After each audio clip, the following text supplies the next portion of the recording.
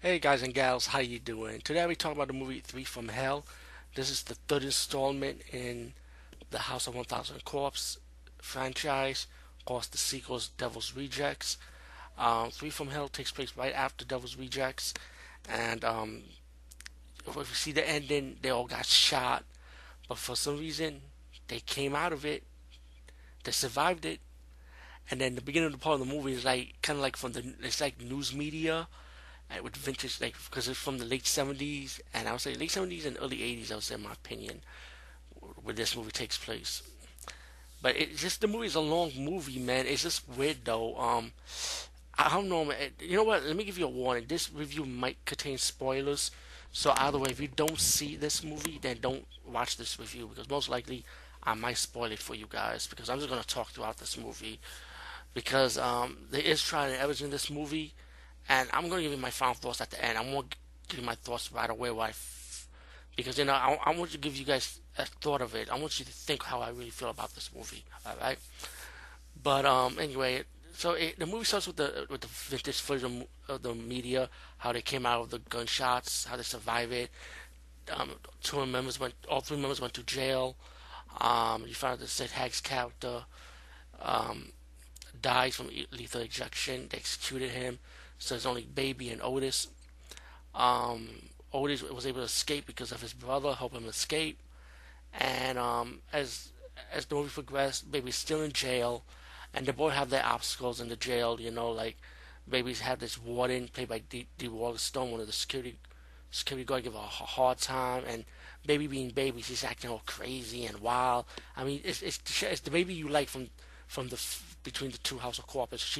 Her character never changes, and that's what I like. She still remains the same, but it's much crazier. As the movie progressed, you got like the Otis and his brother held this family hostage, like the lawyer, like the police officer guy that was keeping Baby in prison, and he's using his family, the villains, using the guy's family, tell the guy, get Baby out, and we pretty much let your family live. But of course, you know where that's gonna end up at, right? Um, you know what? I better not spoil way too much because there's a lot to go throughout this movie, though.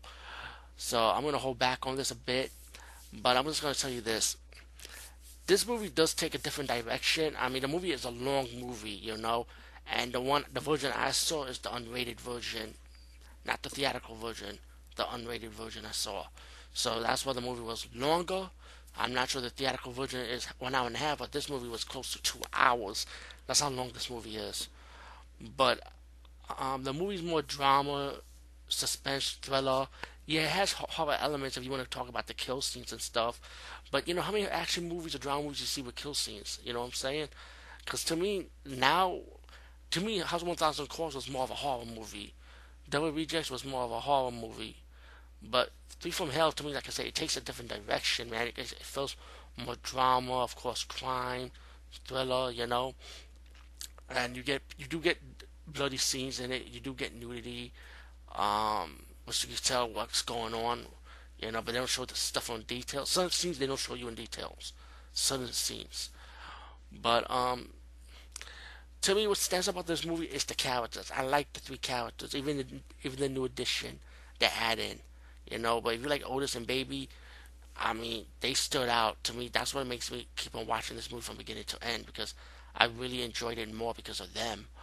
But like I say, once we get to the drama aspects, how these characters originally are, and then we get to one scene once they hit to the final chapter, when they decide to go to Mexico.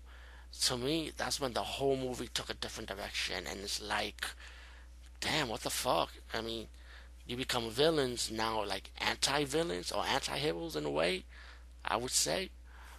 But the ending, it does leave room for a sequel. I would say another fourth installment if Robert Zombie do want to do one.